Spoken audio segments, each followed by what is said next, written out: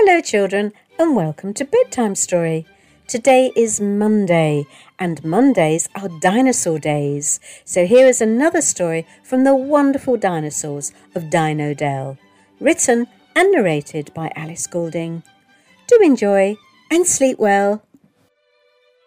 Alan the Allosaurus was feeling down. Tyrone the Tyrannosaurus was better than him at everything. He was bigger, faster, and always won whenever they played a game together. Alan didn't know what to do. Tyrone was his best friend, but Alan was fed up with losing every game. "I don't want to play with you today," Alan said to Tyrone when they arrived at school that morning. "We don't have to play if you don't want to," said Tyrone. But Alan could see he was looking a bit sad. Well, Alan didn't care. Today he was going to play with someone he could beat. He was bigger and faster than Trevor the Trilobite, but then so was everyone. Alan didn't think it would make him happy to beat Trevor. It would be too easy. What about Tracy the Triceratops? She was only interested in triangles. Alan liked to play games, but not ones that involved triangles. Dom the Dimetrodon enjoyed smiling, but Alan was too sad to smile. Olivia the Oviraptor would want him to hunt for eggs. She was always looking for new eggs to hatch. He was faster than Larry the Lamosaurus over a short distance, but Larry was slow and would just keep on running, and Alan couldn't do that. All through class that morning, Alan could not do any work because he was trying to decide who to play with at lunchtime. Annie the Archaeopteryx noticed he was not listening. "If you can't do your work in class, Alan, then you will have to stay and do your work in the lunch hour." Alan would not be going out to play at lunchtime after all. He was even sadder now. When all the other dinosaurs went off to play, Alan stayed and carried on with his multiplication questions. Tyrone went to console him and said, "If I help, we can get them done twice as fast and then you can still go out to play." "No, thank you," said Alan, and Tyrone left looking very unhappy. "Have you and Tyrone fallen out?" Annie asked. "No, he makes me feel bad because he's better than me at everything." "Alan, you're a very good student. You work hard and you always do your best, and that's what counts. You are not Tyrone. You are unique, and the only dinosaur you should be trying to beat is yourself. That way you will always do your best. Now off you go and play." Smiling, Alan realised even if Tyrone did always win, they still enjoyed their game.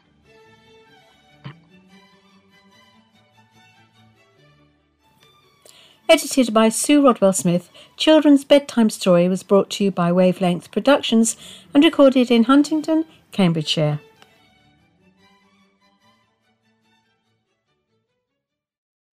Hello children and welcome to Bedtime Story. Today is Tuesday and on Tuesdays we always meet Carlos and his friends.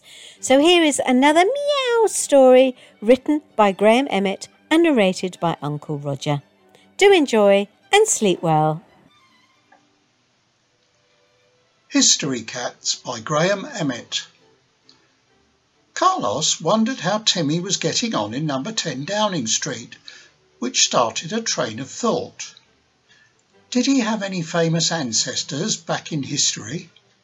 He knew the story of Dick Whittington's cat removing mice and rats from London. Maybe he was one of Larry's ancestors, the amount of mice he caught. Was there anyone else in history who had cats? The next time Mr. Matuba was on the laptop, he would have a look. A few days later, Carlos got his chance. Mr. Matuba had left it turned on and gone off to do something else. Carlos started searching, finding a little-known fact that Oliver Cromwell had cats as companions when he lived in a place called Ely. Wherever that was, a town in the Fens near Cambridge. He'd never heard of that one. That was nearly 400 years ago. Carlos remembered a story that was passed down over the generations about a family member involved in historic events around at that time. Further digging turned up another coincidence. He needed to see Teddy. Mr. Matuba came back into the kitchen and saw Carlos sitting in front of the screen. What have you been looking for today, Carlos? Oh, let's see. Where did you find that? Someone must have made it up. I've never read that before." Then he turned it off. Carlos had his breakfast, then went to see Teddy and Larry. Teddy was most intrigued. He'd heard a similar story in his family's past and started searching. Sure enough, he found the same. His had been in Cromwell's army keeping mice out of the food stores. You know, we wondered if Larry might have had any relatives back then. I think I've found one. Thing is, he was a royalist cat in King Charles I's court in the Palace of Westminster. Court mouser, no less. Teddy scrolled down a bit further. Now this is where it gets a bit interesting. He became a turncoat. You know, swapped sides at the Battle of Turnham Green on the outskirts of London in 1642. It says here 2 parliamentary cats were sent to find royalist musketeers. They found them hiding in the hedges, showing the parliamentarians where they were with vertical tails. "How come Larry's relatives swapped sides?" asked Carlos. "Oh, it was a draw. Neither side could win." By nightfall, the royalists had retreated under the cover of darkness, leaving Larry's relative behind. Our relatives found him wandering the battlefield the following morning, lost and confused. They took pity on him and took him back to camp. Does it say what happened after that, Teddy? Yes. The commander saw a royalist collar on him. At this point he was in 2 minds whether to punish him or not, but decided he could use him instead. How? The royalist army wouldn't know he was a turncoat and made a fuss of him, thinking he'd made his own way back to their hiding place in town. When the parliamentarians marched up, he used his tail to point out where they were. Do you think we should tell Larry about his ancestor, Teddy? I don't know, Carlos. He's not interested in history. Mind you, he did find that bracelet and the other things on that dig. Oh, OK. I'll get him to come and have a look. While Teddy went to find Larry, Mrs. Phipps came in and looked. She was surprised to see what they'd found. She didn't believe the story. The local museum would tell her if it was true or not.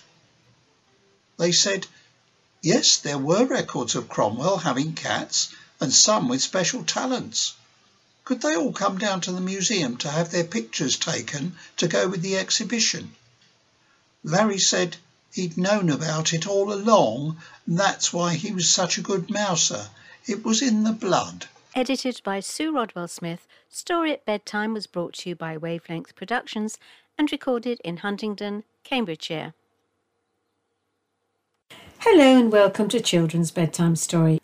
It's Wednesday, where we hear all about the orange dog named Jaffa, written by Jackie Richmond and narrated by me, Sue Rodwell Smith. Let's see what Jaffa is up to this evening, shall we? Enjoy and sleep well. Much is that doggy in the window, the one with the waggly tail. Jaffa and Leo go to the beach and park. Leo had never really been to the beach. As you know, I love the beach. So one day we all packed up and went to Bournemouth Beach for the day. It was sheer heaven for me to see the vast amount of sand to do my belly rubs. The sea was just as glorious too. When we got to the edge of the beach, there were some steps, but Leo can't get down them. I say to Leo, come on Leo, follow little Jaffa and I will show you how to do it. Leo was so frightened and said he couldn't do it. After a while, my big buddy did, and then he really knew what the beach was like. He ran forever. Well, I had to run top speed to catch him, but still this never happened. It was magnificent to run with Leo. After the first attempt of the steps, nothing was ever a problem again for Leo. He seemed to gain more confidence. With a little coaxing from little me, he tried everything that came his way, even going under a stile on one of our walks as he couldn't get over it. Leo would come to school with me, so it wasn't as bad then. I introduced him to all my friends. What fabulous comments he had, and I felt just as big as him, as he was my very best friend. On one occasion, we had one of those special nights, and Leo won and got the top prize for Best in Show. We were all so proud of him, and he was happy too. As autumn starts, Mum and Dad decide to video me and Leo. Bit difficult, as Leo is humongous compared to me, but we tried to attempt it. Me and Leo are running around, and Mum is holding the video, when all of a sudden she decides to call us both. I start to run to Mum, who is still videoing, and then Leo decides he's going to run to Mum too. Big mistake on Mum's behalf for calling us, as Leo couldn't stop and knocked Mum straight over into the mud. I try to look into Leo's eyes. He is smiling, and inside I'm laughing too, but Mum is still on the floor. I speak to Leo, and we decide the best thing to do would be to go and lick Mum. Of course we do, all over her face, which is then also covered in mud. All you can hear on the video when we play it is Mum saying, "Oh no!" Whoops, we never played that game with Mum again, although we still knocked her over on many occasions. One day, Dad takes me and Leo up to Nan and Grandad's in Cambridge. I have a sneaky suspicion that we were going to be left again. Me and Leo didn't mind this, as we were treated like royalty and got away with everything. It was always good fun at Nan and Grandad's. Strangest thing though, Mum never came with us, but I never worried any more, as I knew she would always come back to get me. Grandad just loved having us to stay. Leo brought back memories of his life in Ireland as a child with the Irish wolfhounds. He would say that he never thought he would ever live with one again in his lifetime, but he did, and of course he had me too. Well, what a surprise. In October 2005, we all, Mum, Dad, me and Leo, moved to Cambridge, so no more long journeys in the car to see Nan and Grandad. Dad picked us up from Nan and Grandad's, but this time the journey home was much shorter. We had a brand new house on the edge of the country park where me and Leo would go with Nan and Grandad when we would visit. It was sheer bliss for us. We would go swimming in the lakes, and now with Barney too. I feel I'm getting a little tired and may need to have a dog nap. I hope you've enjoyed my story. Until the next time, good night, children. How much is that dog in the window? Edited by Sue Rodwell-Smith, Children's Bedtime Story was brought to you by Wavelength Productions and recorded in Huntingdon, Cambridgeshire. Hello, children, and welcome to A Story at Bedtime. This evening's story is all about Dorothea. It was written by John Mountford and is narrated by Julie Stark and me, Sue Rodwell-Smith. Dorothea has magic powers when she wears a particular pair of jeans. What do you think she's up to this evening? Let's see, shall we? Enjoy!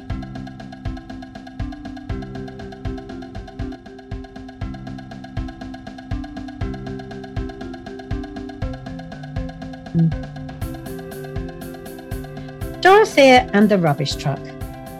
Dorothea is just the same as every other little girl. Well, almost. You see, she's just the same as you or your sister until she changes into her... Wait, here she is now. She can tell you herself. Hello, everyone. I'm Dorothea. Dorothea, tell the children about your jeans. Do you think they'll really want to know? Oh, yes, I'm sure they will. Well, it's like this. When I'm on my way to school, nothing fun happens at all. The teachers talks non-stop all day, and then it's time to leave. Hooray! But when I get back home again, I change into my jeans, and then... Jeans, oh my lovely jeans. Now I can chatter with machines. Can you really, Dorothea? Don't you believe me? I'm wearing my jeans now, so come for a walk with me and see. Today, Dorothea is standing outside her house. All the bins are lined up in the street, waiting to be emptied, because today is Dustbin Day, the day when the rubbish truck comes and... Oh, it's so noisy. I'm having to shout. What's happening, Dorothea? rubbish truck's here. It's coming to empty our dustbin and take away all the things we've thrown away, such as sweet wrappers, dirty tissues, and Dad's smelly old socks. Hello, Dorothea. Hello, rubbish truck. You're really very noisy. I know. I've got a big engine so I can lift up the heavy bins and mash up all the rubbish. My big engine is noisy. The rubbish truck can talk to Dorothea, and because she's wearing her jeans, Dorothea can understand what it says. Our bin isn't heavy, rubbish truck. It's only got sweet wrappers, dirty tissues, and Dad's smelly old socks in it.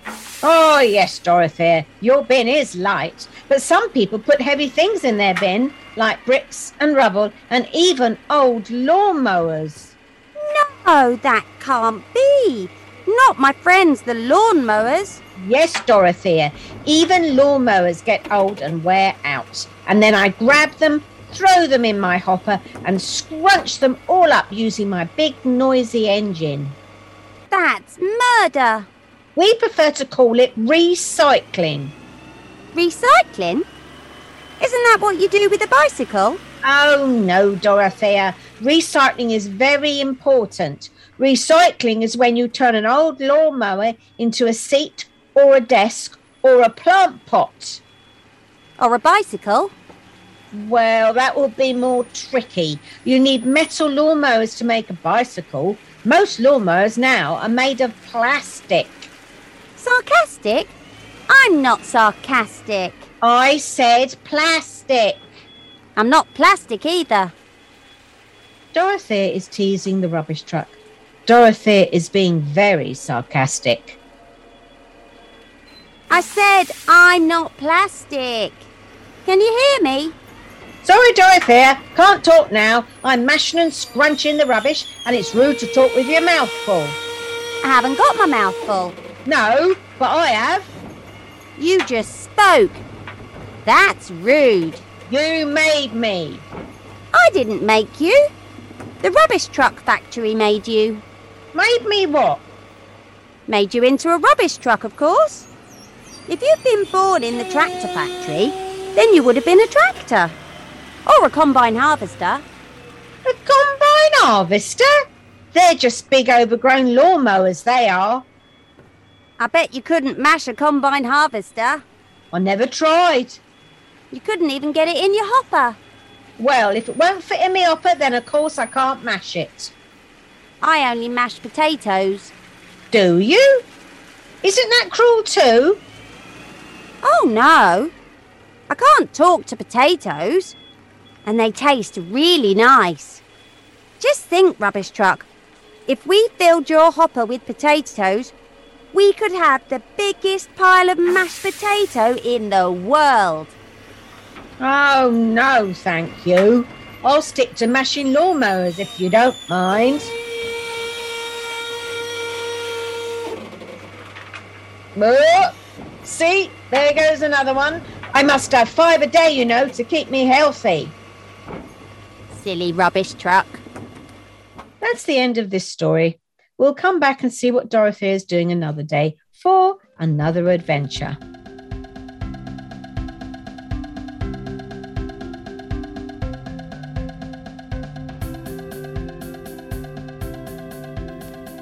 Edited by Sue Rodwell-Smith, Children's Bedtime Story was brought to you by Wavelength Productions and recorded in Huntingdon, Cambridgeshire. Hello and welcome to Friday's Bedtime Story. Here is another story about the chimps Milo and his sister Macy and all the inhabitants of Magnolia Avenue, written by Becca Cook and narrated by me, Sue Rodwell-Smith. Do enjoy.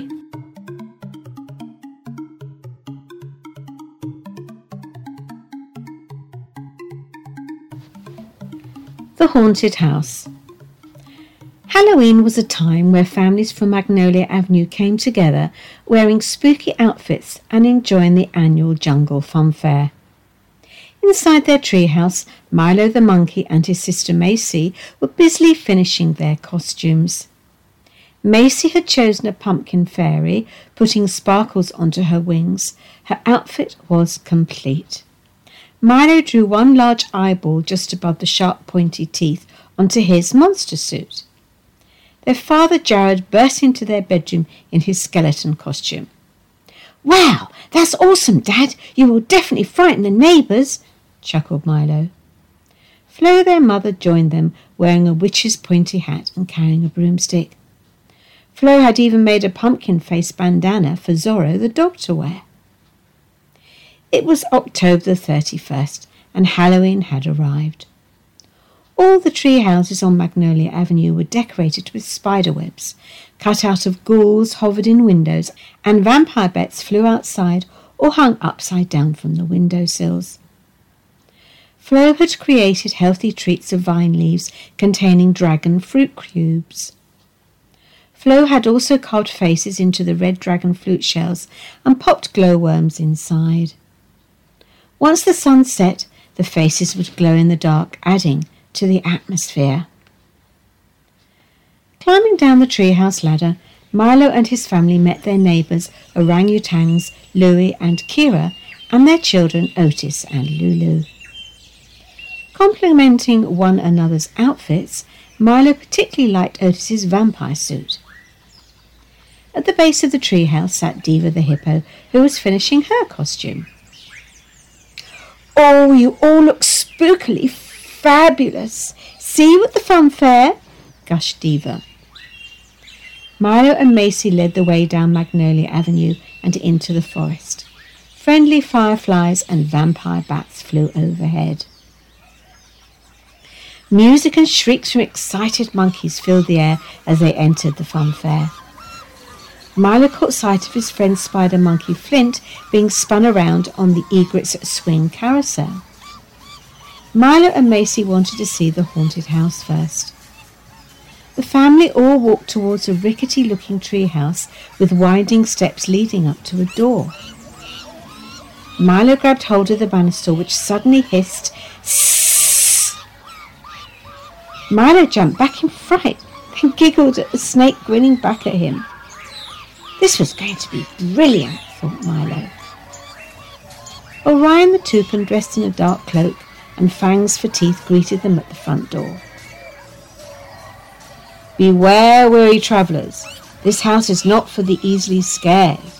It is said a ghost walks inside and is only visible during Halloween. Once you enter, there is no turning back." Macy clung on to Flo, feeling a little nervous. Milo, knowing this was all make-believe, confidently walked inside. The hallway floorboards creaked. A large painting of a lady in white hung upon the wall. Suddenly her eyes moved.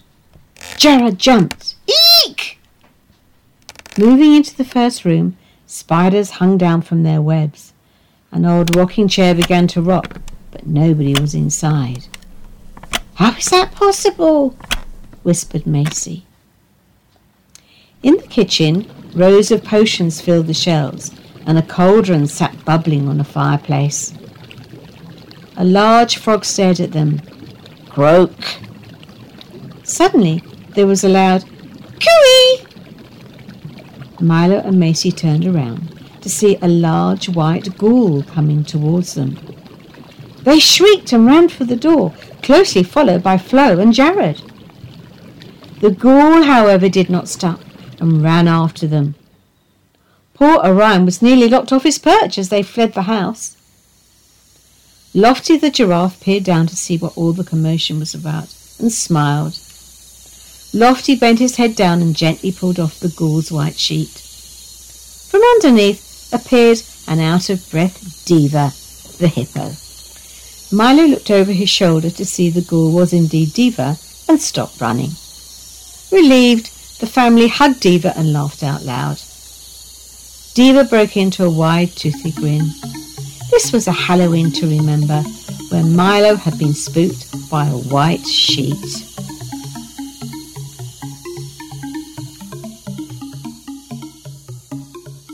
Edited by Sue Rodwell-Smith, Children's Bedtime Story was brought to you by Wavelength Productions and recorded in Huntingdon, Cambridgeshire. Hello and welcome to Children's Corner. You are about to hear another children's poem from Jumping Jewel's Julie Stevens. Do enjoy. Bigfoot. Mum stepped on the Lego, scattered pieces everywhere.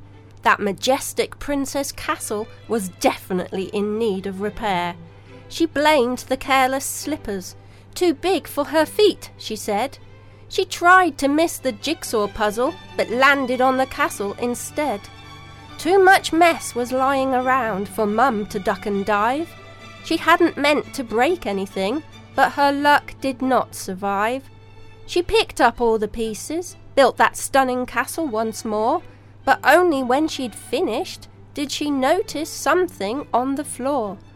A quivering pretty princess, shaking from head to toe, wondering what had happened to her castle of long ago. She tried to run and hide in her castle like before, but silly Mum had only forgotten to make a swinging door. Now the princess was really stuck, with nowhere left to go. She sat and stared right up at Mum and quietly squeaked, "Hello." Mum froze on the spot, couldn't believe what she saw. "I didn't mean to frighten you, but what are you doing on my floor?" The princess told her story, how she'd lived in her house for years, in pencil cases and tiny cars, anything really that appears. Mum thought for a moment, then gave some exciting news. She could stay in their house forevermore. She hoped she wouldn't refuse. The family always wanted a pet, someone to look after and feed. A pretty tiny real princess was definitely fun guaranteed. And so it was. The princess stayed, living and sharing the fun. Visitors flocked to see the girl, sharing stories to everyone. The children forgave Mum and her slippers, enjoyed the fun and laughter, and Mum decided in all her years this was the best happy ever after. Edited by Sue Rodwell Smith, Children's Corner was brought to you by Wavelength Productions and recorded in Huntingdon, Cambridgeshire.